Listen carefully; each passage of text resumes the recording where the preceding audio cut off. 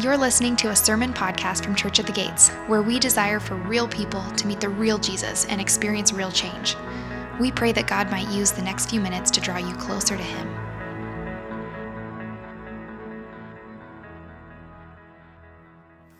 All right, Isaiah. We're going to be in the book of Isaiah. You're going to grab your copies of God's Word. We're going to go to eventually Isaiah 60, verses 2 and 3. So that's where we will kind of land towards the end of our sermon, our time together, Isaiah 60. I want to talk about today the danger of hope. I want to talk about the danger of hope this morning. We'll spend a little bit of time talking about hope. I think, there was this movie in the mid-90s. It became one of my favorite. I watched it as a young man, maybe high school, early college, The Shawshank Redemption. That's right. It's a great movie, all of you young adults who haven't seen it. And it centers around this guy named Andy Dufresne, and he is wrongly convicted of a murder he did not commit, and so he goes to jail, meets a guy named Red, and Red is a guy who's been in jail for a long time, and he'll be in jail for a long time more, and he's kind of like the wise older man. He befriends Andy, and they begin to have a good friendship, and early on in Andy's incarceration, he has hope of maybe an overturned conviction or a hope of being able to get out of prison. And so they're having this conversation around the lunch table, and Andy is somewhat excited about the possibility of hope, that what happened to him doesn't have to be static. He's planning on finding a way out. And Red, his Morgan Freeman, all right. He looks across the table and says to Andy, "Let me tell you something, my friend. Hope is a dangerous thing. Hope can drive a man insane." You know, for a prisoner, I imagine he's not wrong. That hope is good maybe early on, but that a conviction could be overturned or that there was a way to escape or whatever it is. Hope deferred makes the heart sick is what the Proverbs say. That at some point, hoping can be naive and disappointing. What Red is saying is, listen, don't hope, Andy. Accept your position. Accept your position as static and unchanging. Accept your fate. You're going to die here. Better to be real than to have hope. Hope can be a dangerous thing. Like, how many of us have put our hopes in things that have eventually let us down? Like a sports team. Or a church. How many of us have put our hopes in a person and been let down? A political leader, a teacher, a mentor, a pastor. You stick around long enough, I'm going to disappoint you too. That's a guarantee of life. Guarantee of life. How many of us have put our hopes in our own abilities, in our own health, in our own talents, and eventually been let down and betrayed by life? And look, many times we pass off hope as naivete, and certainly hope can be naive. And yet, if we're honest, we live in a world that is so broken and so corrupt, and a world that is so destitute, that we understand why cynicism exists. Why hope is hard and cynicism is so easy. We live in this broken world. Too many disappointments lead us to a cynical view of life. Mark Dever, the theologian pastor in Washington, D.C., says this about the cynic. He says, the cynic smells flowers, but always assumes it's for a funeral. That's pretty good, right? It's pretty good. The cynic always assumes the worst of everything. And in a world rife with disappointment, Christians are meant to have a hope in God who never disappoints. So what does it look like for us to live in that tension? To live in a broken world, to live with disappointment all around us. Unmet expectations, hurts. How do we cultivate hope in the God who never slumbers, never sleeps, and always keeps his promises. So I have a question this morning. I want you to noodle over and think about. Do I trust God enough to have hope in his promises? You see, hope follows trust. That you give trust to something, and then hope follows that. Any sports fan knows that. You're trusting your team with some hope. Do I trust God enough to have hope in his promises? Do I have question about God's ability to save? Do I question God's love for me or his ability to provide for my family? Do I question God's desire to see sin rooted out of my life? Do I question God's ability to get rid of brokenness? Do I believe the resurrection actually brings power to my life? Has life taught me that hope is only and always dangerous? Hope is one of the prominent themes in the book of Isaiah. And it's centered in the person and work of the coming Messiah. What we see in the book of Isaiah is that if you trust God, hope then follows based on the character of who God is, what he said, what his promises are. You can hope in a future. John Piper writes, our hope in God isn't just a wish or a daydream, but a sure confidence that what God says will happen, will happen. In other words, the object of our hope matters a ton. Like, no kidding, people and things and places and institutions let us down. They can't hold the weight of our hope. Only one thing can. What John Piper is saying is, listen, if we trust in God, we'll never be dismayed. What he says will happen, will happen.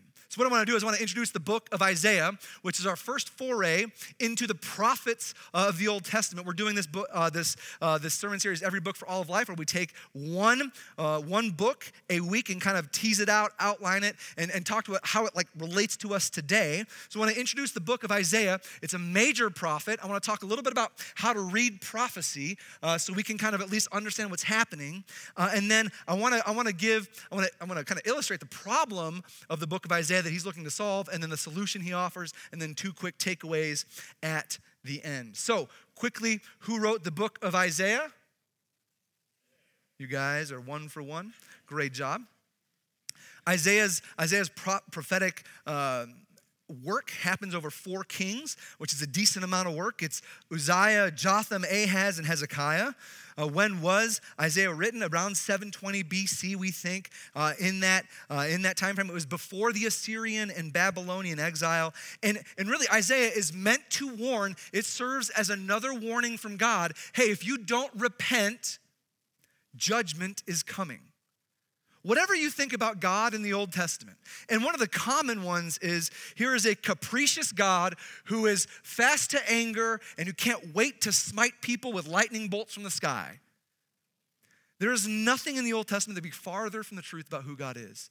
He is long-suffering, he is patient, he is slow to anger, but his justice will come. And so we see Isaiah as a warning sign for Israel.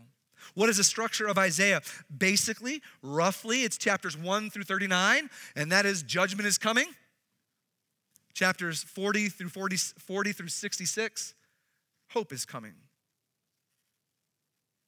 Prophetically, the book kind of tracks with history. It's a little jumbled at a couple points, but it really deals with Israel's faithlessness and God's justice and grace with Israel. So why is the book of Isaiah important? The book of Isaiah displays mankind's need for salvation and the coming hope of the Messiah. In other words, when you read Isaiah and you see all that Israel struggles with, and you see how God has really condemned them for their actions, it really almost and often is a mirror into our own souls. That we read who Israel is, we're meant to understand that we're more often Israel than we'd like to admit. We get the best picture in the Old Testament of what Jesus, the Messiah, is to look like. And we'll look at that a little bit later. We see that God is a perfect and gracious judge. So when you read the book of Isaiah, and you should find yourself convicted of sin. And you should find yourself pushed into trusting the coming Messiah, Jesus of Nazareth. So with all of that, I want to talk about prophecy just for a second. Because depending on your church background, depending on kind of where you come from or what lineage of Christianity, or if you know any of that, like the prophetic books can be a wild, wild west of fun. And craziness. But so let me just give you like three ways that we understand who prophets are and what they do. Prophets are messengers from God. They're often ignored by Israel, and they speak in Hebrew poetry, or they write in Hebrew poetry. So messengers from God. In the Old Testament, prophets are forthtelling the words of God, not just foretelling. That is, we understand prophecy almost as like astrology. And so a modern day prophet might just say, here's gonna be your future. That's not really how Old Testament prophecy worked. What it was these people who had a genuine, vivid experience with God, a dynamic experience with God, and they spoke his truth to Israel. More often than not, 99.9% of all of the prophecy that is in the Old Testament has to do with Israel being sinful and rebellious, and the prophet telling them this and telling them to come back to God. That is the essence of Old Testament prophecy in a nutshell. That when you see them, they're saying, listen, Israel, here's the covenant you made. Here's what you're actually doing. God's asking you to come back to the covenant. If you don't, judgment's coming. That is essentially prophecy in the Old Testament. They do speak about future times, about the end times in Revelation and all of that. In fact, if you want to understand Revelation, the best place to start understanding it is in all the prophets. Like, don't start reading Revelation chapter 1. It won't help you much. Start in the prophets and you'll start to understand how those images in Revelation came to be. And so it's less about life circumstances, prophecy in the Old Testament, and more about their holiness and their rebellion against God. Okay? Second thing, often these prophets were ignored by Israel. And what's interesting too is prophets were often used as like object lessons. Hosea, God made Hosea marry a prostitute to illustrate Israel's unfaithfulness. Ezekiel, God made Ezekiel make bread over a pile of poop. In chapter 21 or 20 of Isaiah, he tells Isaiah, I want you to go preach judgment naked. I want to be that guy. The point is, there was a point to that, though. It was to show them how vulnerable and naked they were before the Lord. And so often the message of the prophet wasn't things are going to go really well. It was repent or judgment is coming, which is why often they were ignored. And they wrote in Hebrew poetry. Much of the prophets is written in Hebrew poetry, which throws us for a loop because we love Romans and Galatians with its pros and therefores and all of these things that are so easy to track. And you get to, I don't know, any of the chapters of Isaiah and you're saying, I don't know what's happening here. If you feel that way, that's okay. Hebrew poetry is not so easy to track with. But to understand Isaiah, you have to lean into that. You can't ignore it. It's worth the time to discern and understand. So that is a prophecy in a nutshell. There's more to it, but I want to kind of give us a framework to work with as we go through more of the prophets. So what is the problem that Isaiah is writing or that God is using Isaiah to communicate to Israel? It's this. You are trusting in other things. This is the problem of Israel, that they have a season, and they're cyclical really with Israel, that they are trusting in things other than the Lord. They've turned away from their covenant with him. They've turned away from genuine worship of him, and they're living outside of the way that God has commanded. In other words, God sent Isaiah to command the people to repent. And he actually told Isaiah, listen, hey, when you start to preach, it's actually going to get worse. Your message is going to harden them because they already hate me. And so when they hear more of this call to repent and more of this conviction, they're actually going to do the opposite of what we hope. They're actually going to turn their hearts away from me further. And so I want to look at three areas briefly of where we see the prophet Isaiah really teasing out rebellion for the Israelites. Number one, they trusted in religious practices. That we see the Israelites trusting in religious practices to keep them in step with or in good graces with the Lord. They trusted in religious practice. I want to read this passage from Isaiah chapter 1. And this is in the very first chapter. It's the opening salvo of God saying, here's the problem with Israel. And he says, what to me is the multitude of your sacrifices, says the Lord. I have had enough of burnt offerings of rams and the fat of well-fed beasts. I do not delight in the blood of bulls or of lambs or of goats. When you come to appear before me, who has required you this trampling of my courts? Bring no more vain offerings. Incense is an abomination. New moon and Sabbath are the calling of convocations. I cannot endure iniquity and solemn assembly. Your new moons and your appointed feasts, my soul hates. They have become a burden to me. I'm weary of bearing them. When you spread out your hands, I will hide my eyes from you. Even though you make many prayers, I will not listen. Your hands are full of blood. It's so interesting. At the very beginning of this, he says, listen, all those rams, all those bulls, all the pigeons, all the sacrifice, all the trappings of worship that you've brought to the temple, they are an affront to me, and I hate them. All the singing. I love these, like, I hate your solemn assemblies. What he's saying is, I hate your fake repentance. I hate that when you come and you cry out before me, the fakeness of your worship. New Testament, what we call this is called a whitewashed tombs. It's people who look good on the outside, but on the inside are empty. What God is saying is, listen, there is a massive problem of hypocrisy in Israel. That you say one thing and you do another. Bring no more vain offerings. Incense is an abomination. Your feasts, they've become a burden to me. I'm weary of bearing them. The thing that Israel tried to please God with became the thing that was proof of their rejection. Their worship was tainted with self-glorification. Their sacrifices were tainted with arrogance and pride. And the giving, their generosity was covered by boasting. God saw through the thin veneer of their perfunctory religiosity and obedience. They came to look good. This is what we do. I'm going to be a good Israelite. I'm going to do these things on Sabbath. I'm going to do these things during the week. I'm going to go offer these sacrifices, but my heart is far from him. The lie that Israel believed, this is the lie that Israel believed and that we believe actually often, is that outward obedience is enough to keep God at bay. That God will love me, he'll be pleased with me, or at the very least, he won't send the apocalypse towards me if I have outward obedience. If I go to church on time, if I go to missional community, if I give, if I'm part of this group, if I do all of those things, God will be happy with me. It's like saying, listen, if I have the right bull on Saturday to sacrifice, Sunday through Monday, I can do whatever I want. So long as I give generously, I can treat others however I want. That doesn't take much to transfer that to ourselves. We are a people who long for obedience to be the way that God is pleased with us. Our hearts are law-ish. Many of us look one way on Sunday and totally different during the week. We are convinced that if we give God his 2 hours on Sunday morning, we treat God like Advil. My life's going bad, so I'm going to take 2 hours on Sunday and check in with him later. Our weekday lives betray what we actually believe. And actually, this is the point of what God is saying is, listen, hey, Israel, I can see you in the rest of the week.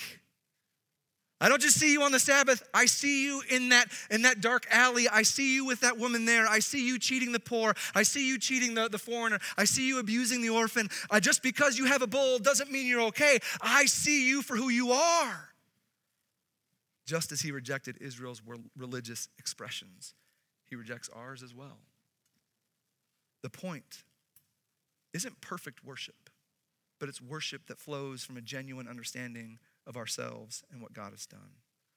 The Israelites trusted in their religious practices to bring them close to God, or at least keep God at bay. The Babylonians won't come if we sacrifice Lot. Turned out to be wrong.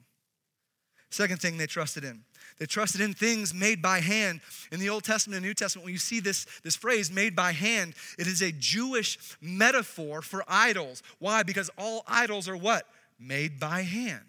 And it's a way to speak about idols derogatorily. Why? Because it emphasizes they don't have life. It emphasizes they were made by humans. It emphasizes that something made by a human can't be a God. And so in Isaiah 44, the prophet talks about the uselessness of idolatry. And those who fashion idols, verse 40 or 44, verses 9 and 10, those who fashion idols are nothing, and the things they delight in do not profit. Their witnesses neither see nor know, that they may be put to shame. Who fashions a god or casts an idol that is profitable for nothing? Israel has this history. Like, this is what they do. They go to God, and then intermarry with the Canaanites, and all of a sudden they're worshiping Yahweh and these other gods. Like they worship Baal. Baal was a god who you primarily worship through temple prostitution. And the goal of that was to compel Baal to bring rain on your crops so you could have prosperity. Or they worshiped Molech, and the way that they worship Molech is through child sacrifice. And if I give my child, then I can appease his anger, and I can have profitability in my businesses. Or they worshiped Asherah, which you would sacrifice livestock to appease. Here's the point. Like when faced with an unknown in life, when faced with an unknown situation, they preferred to worship a God they created than the God that created them. That's idolatry. At the core, that we serve a God that we create and not the God who created us. The goal of idol worship is always the same too. It's always to produce what God promised to produce by our own hands. And so we're impatient with God. He didn't produce it at the right time. His promises aren't coming forth. I feel uneasy about finances or my marriage or whatever. And so I'm going to do something. I'm going to worship an idol that I believe will meet that need that God is not meeting because he's not good enough. In essence, distrust of who God is at the core of all idolatry. And it's the same for us. When we're drawn to idols, it's because at the core of our soul, we distrust God. That there is a lack of trust in an area of our life that we then cultivate an idol in to give our trust. And our idols, you know how they tend to show themselves?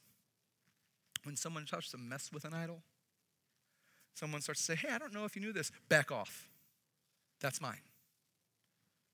Or it's explosive anger, or it's intense fear of something being taken away, or it's uncontrolled worry or anxiety about the future.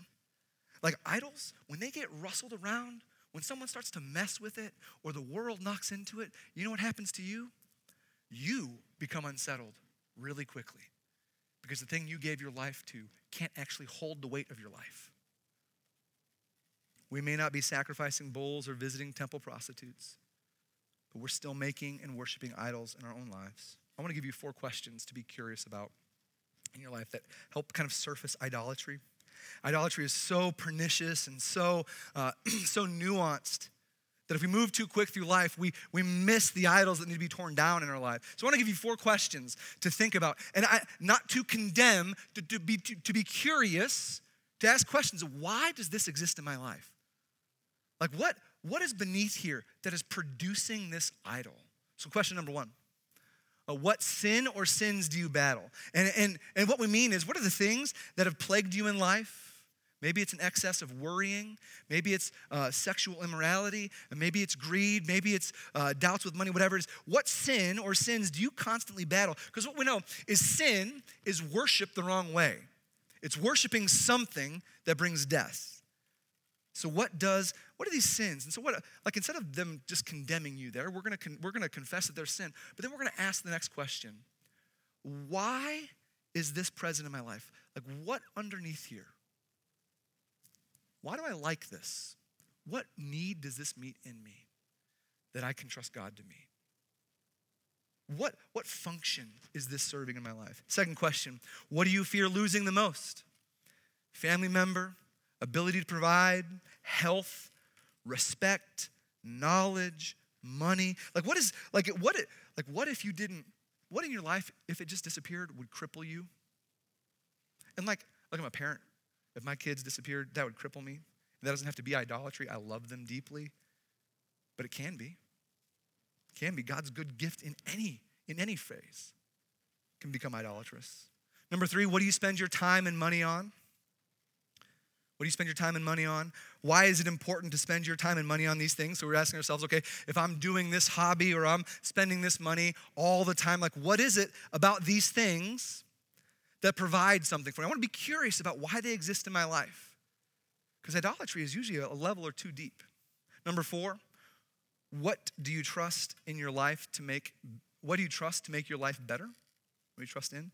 So we're asking ourselves, okay, when trouble comes, what is my initial coping mechanism? Do I go to Shields and buy an AR-15? Amen, right? Retail therapy. If only. What is it? What do I run to when my expectations aren't met? What do I run to What are the habits I've got? What are the proclivities for sin? Is it eating? Is it sexuality? Is it like, what do I grasp onto to make me feel good and to make the bad feelings disappear? Idolatry, here's the thing. Idolatry always overpromises and underdelivers, which is why when it's taken from you, you feel awful. Because it has promised you, if you give me yourself, this part of your life is taken care of. You can do this fine. You can be comforted. You can be safe. You can always be healthy. You can have what you need. And when it's gone, we realize how fleeting and how fanciful and how wrong it was. It was as true in Israel's time as it was for us now. So they trusted in religious practices. They were perfunctory religious practices. Then they began to immerse themselves in idols. And then they trusted in worldly deliverance. There's a King Hezekiah, the last king Isaiah prophesied with, had a couple really good moments. One really good moment is in like chapter 37, where the Assyrians are surrounding Jerusalem, okay? And the Israelites are outnumbered like 50-1. I mean, it's going to be a massacre if something doesn't happen. The prophet goes to Hezekiah and says, you need to repent for the nation. You need to come back to the Lord. And he does this. He repents, comes back to the Lord, and says, God, we need you. And you know what happens the very next day? Assyrians just start dying everywhere. Like, they're all dead.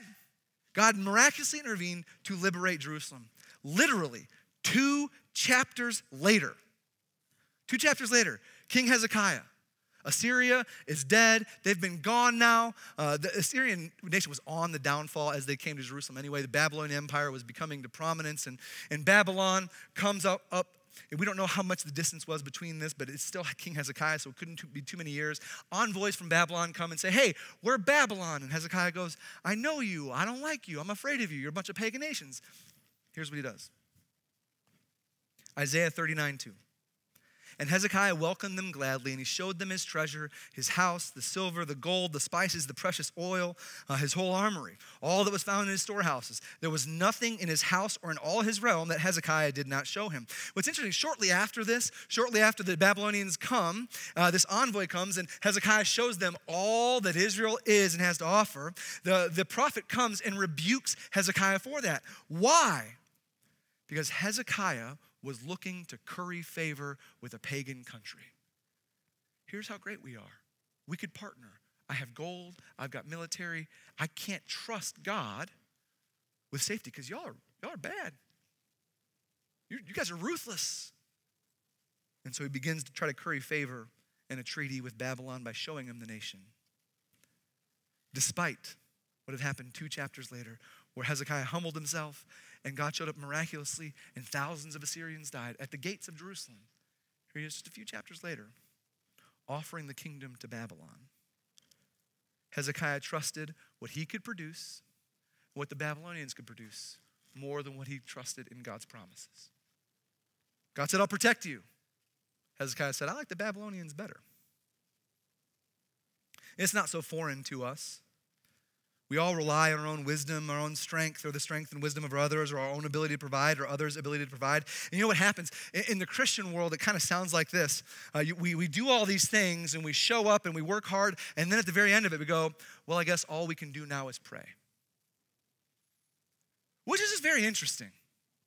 Because we believe that the God who created us created the universe and keeps it spinning with like a word, and if he just lapsed in concern for us, everything would implode. This is the God who created everything, and what we do is, hey, listen, we're going to put all the effort in, and when we've exhausted our infinite abilities, we'll let the God of the universe take over here and see what he can do. Like we all struggle with self-reliance. We all struggle with the movement away from ourselves. Our trust is often not fully or finally found in God for deliverance. It's usually found in partly God, but whatever else we can produce. The Israelites trusted in their religious practices, in the things they made by hand, and in their own deliverance. They ignored warnings. They ignored opportunities to repent. They ignored God's voice. Isaiah 6:11-13. This is God telling Isaiah what's going to happen. And he says, until cities lie waste without inhabitant, and houses without people, and the land is a desolate waste, and the Lord removes people far away, and the forsaken places are many in the midst of the land, and though a tenth remain in it, it will be burned again, like a terebinth or an oak, whose stump remains when it is felled. The holy seed is its stump. What he's saying is, listen, you're going to preach, they're going to reject you, and I'm going to bring like a massive forester. I'm going to cut down Israel like it's the massive redwood in the forest, and I'm going to burn and scorch the land around it so much that all that is left is a smoldering hulk of a stump of Israel. That's the message of the first 39 chapters of Isaiah. Amen. So what is the solution? Simply trusting God. So I wish I had something more clever, but this is always the answer. Always the answer. The first part of the book of Isaiah exposes Israel for who they are and exposes our sin for what it is. The second part of the book invites us to trust in God and the Messiah that is yet to come. And so what's interesting here is if you put yourself in the shoes of Israel and you're reading this scroll, and in verse 3, the holy seed is its stump. Here is this beautiful glimmer of God's hope that you read the book of Isaiah, and it is full of images of God's wrath and God's power and God's hatred of sin, and yet it is rife and replete and plentiful with God's grace and mercy in vivid pictures. It says the holy seed is its stump. In other words, what he's saying is that charred, to Israel, he's saying that charred stump, after all judgment is meted out, after all of the wrath is exuded, and all that's left is a stump of Israel. That stump is the seed of hope for Israel. And if you're Israel, you're like, how about you just not destroy us? Why do we have to go there? Isaiah 11:1. I mean, you'd be asking yourself, how can that be hopeful? How can that image of the charred stump, a scale, charcoal, all of it, the ugliness of it, how could there be hope there? Verse 11, or verse 1 of chapter 11, Isaiah says, there shall come forth a shoot from the stump of Jesse, and a branch from its roots shall bear fruit. In other words, this is really vivid picture of a massive stump that is charred, good for nothing, something you would just leave in the woods. And he says, no, don't leave that. I'm going to keep my promises from this charred people, the people that have run from me, who have rejected me, who have hated me, who have rejected the people that I've sent to them. That scarred stump, I will not forget my promises. And because I won't forget my promises, a green little shoot is going to come up. We're talking like a little sapling. And that sapling is going to be a shoot from Jesse. Who was Jesse, Bible scholars? David's dad. David's dad was, so a shoot from Jesse, then someone from the line of David. King David's dead, so it's going to have to be someone better, or it's going to be the Messiah. What Isaiah is saying, if you're willing to trust me, Israel, from the scarred stump that will be your lives, if you're willing to trust me, hope will come.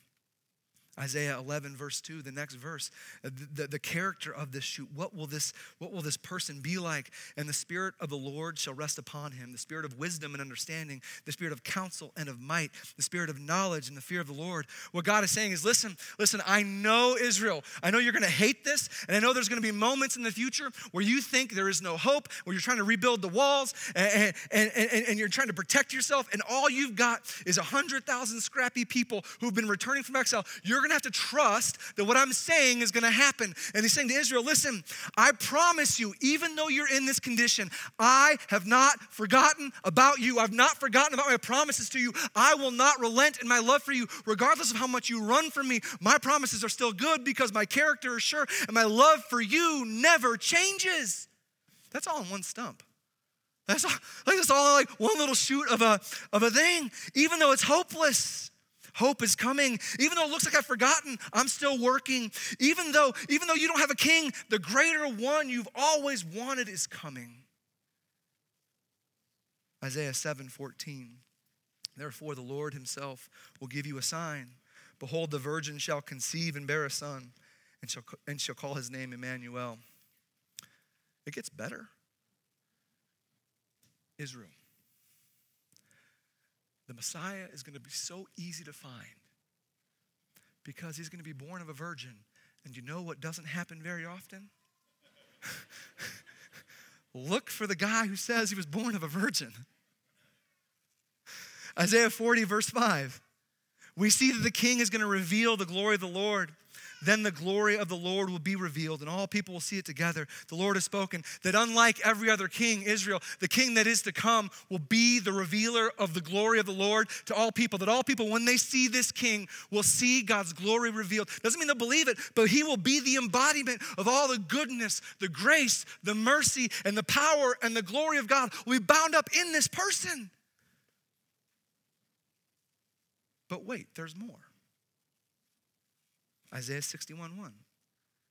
Now the Spirit of the Lord of God is upon me, because the Lord has anointed me to bring good news to the poor, and he has sent me to bind up the brokenhearted, to proclaim liberty to the captives, and the opening of the prison to those who are bound.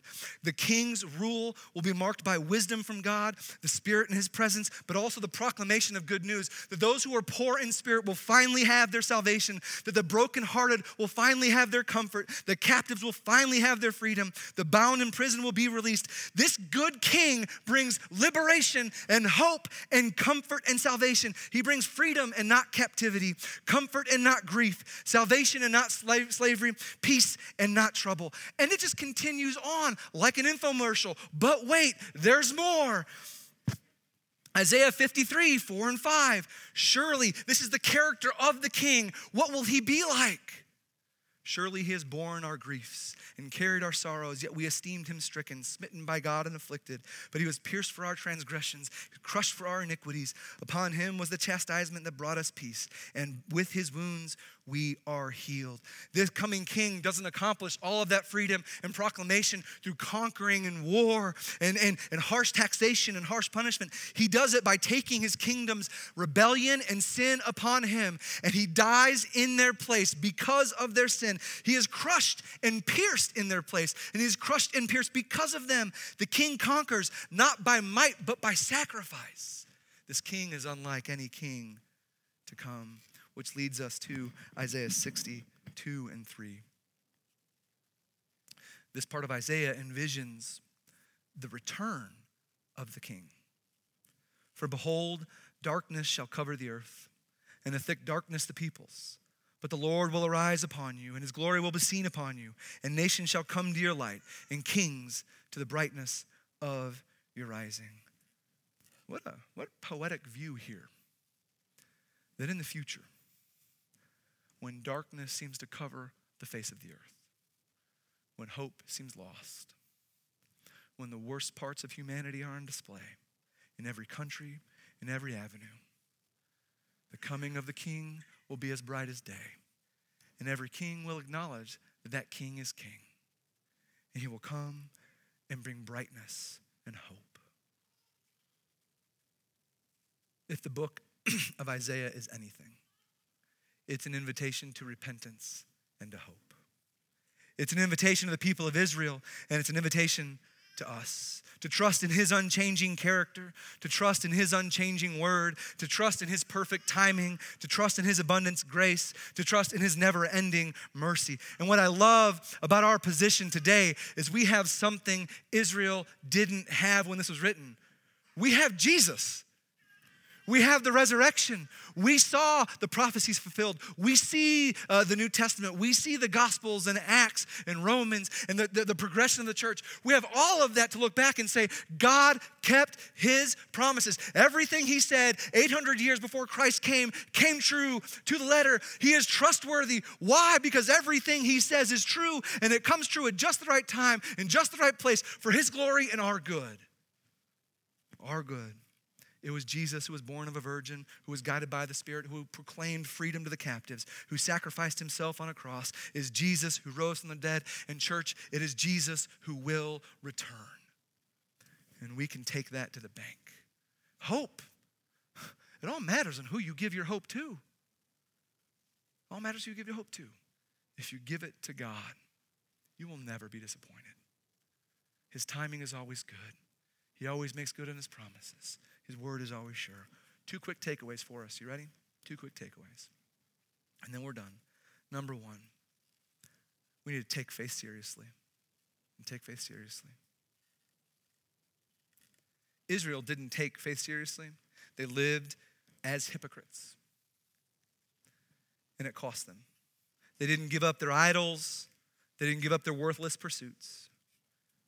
And so I want to say this to some of you in the room. I don't know who you are, but I do believe part of my job today is to function as Isaiah to some of you, who I don't know where you're at, but I know for some reason you came to church this morning. Maybe your mom dragged you here. Maybe you just saw the sign and walked in. But part of the function of you coming to this church is you to know this, that you are created by God and that your sin that is in your life needs to be atoned for, and Christ atoned for that. He died on the cross in your place for your sins and rose from the dead that you might know new life now and eternal life after death. And look, God is slow to anger, but justice comes. You don't know the days of your life. God does. If you are here and you don't know the Lord, confess your need for him. Repent and trust in Jesus for your salvation. Without him, there is no hope. There's no hope. For some of us in the room, the message is a little different. God is calling you to repent and rejoin him.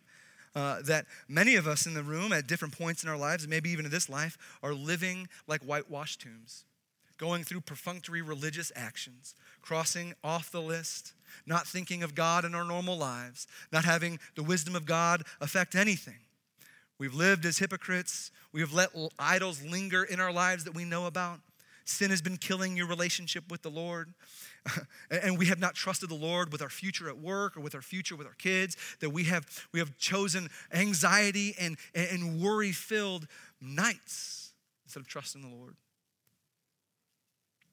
Take your faith seriously, church. Take your faith seriously. Do not be a whitewashed tomb. There is no profit in it, only judgment. You know what the great part of that is? When you do this genuinely, all there is peace and joy. Like that's the exchange. Judgment or peace and joy. Choose peace and joy. This is like the greatest part about this.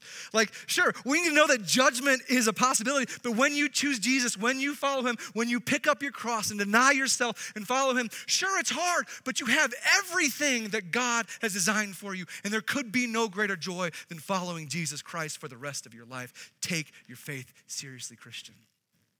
Also, take hope seriously. I said this in the first service. I think there's nothing more sad than a cynical Christian. I just do. One who says, I've been saved, but I just have a hard time. I'm cynical about God's promises, about hope, about his ability to save, about his ability to change them. Like, I've just seen too much. The world's too broken. I want to say this. If Jesus rose from the dead, hope can invade the darkest parts of your life. It means that there is no one who is too far gone to be forgiven. It means nothing you've done can't be forgiven. It means there's no part of your life, no matter how dark, no matter how bad, how regretful, that the hope of the resurrection of Jesus Christ can't invade and transform. This is beautiful. This is all of the hope, all of our fight against sin, all of our fight for holiness in marriages, all of our fight for endurance in parenting, all of our fight for purpose and meaning in life, all of our fight for good Christian friends, all of this, whatever we're fighting for in holiness is fueled by the hope of the resurrection, that all is not well, but all will be well. What great truth, what great hope. And so at the end of the movie, Shawshank Redemption, if you haven't seen it, I'm going to spoil it. It's been out 25 years. This is your fault.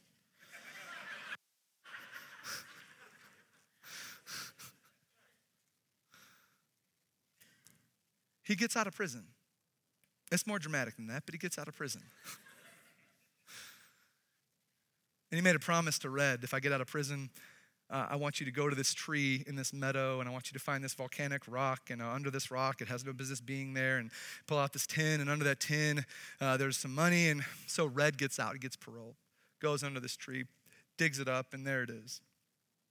The letter from Andy and a bunch of cash. Meet me at Cehuanteneo, Mexico, right? Part of the letter says this. Remember, Red, hope is a good thing, maybe the best of things, and no good thing ever dies. Jesus rose from the grave. Like, hope cannot die because he's not dead. Will we trust God enough to cultivate hope in the areas of our life where we've lost it? Will we trust God enough to cultivate hope where cynicism has taken root? Look, God loves cynical, or no, not God. Satan loves cynical Christians. He does. Loves it when you doubt God. Loves it when you say God can't do this and won't do that. Loves it when you've lost hope. Will we trust in God enough to allow hope to overtake our lives? Let's pray. God, thank you for today. Thank you that you are the God who keeps his promises. That the worst parts of who we are can be forgiven. God, that your return, Jesus, is imminent. God, help us to have hope and a vigorous faith that responds to that. God, help us as we live in tension with the darkness, with wars and rumors of wars and divorces and abuse and all of the brokenness of the world. God, help us not be cynical about you and your redemption. With the truth of the resurrection, that your son rose from the dead and put a countdown clock on the end of brokenness. Would you help us to hope for that time? Not be earthly minded, but be heavenly minded. To hope in you, hope in your power and your promises. In your name we pray. Amen.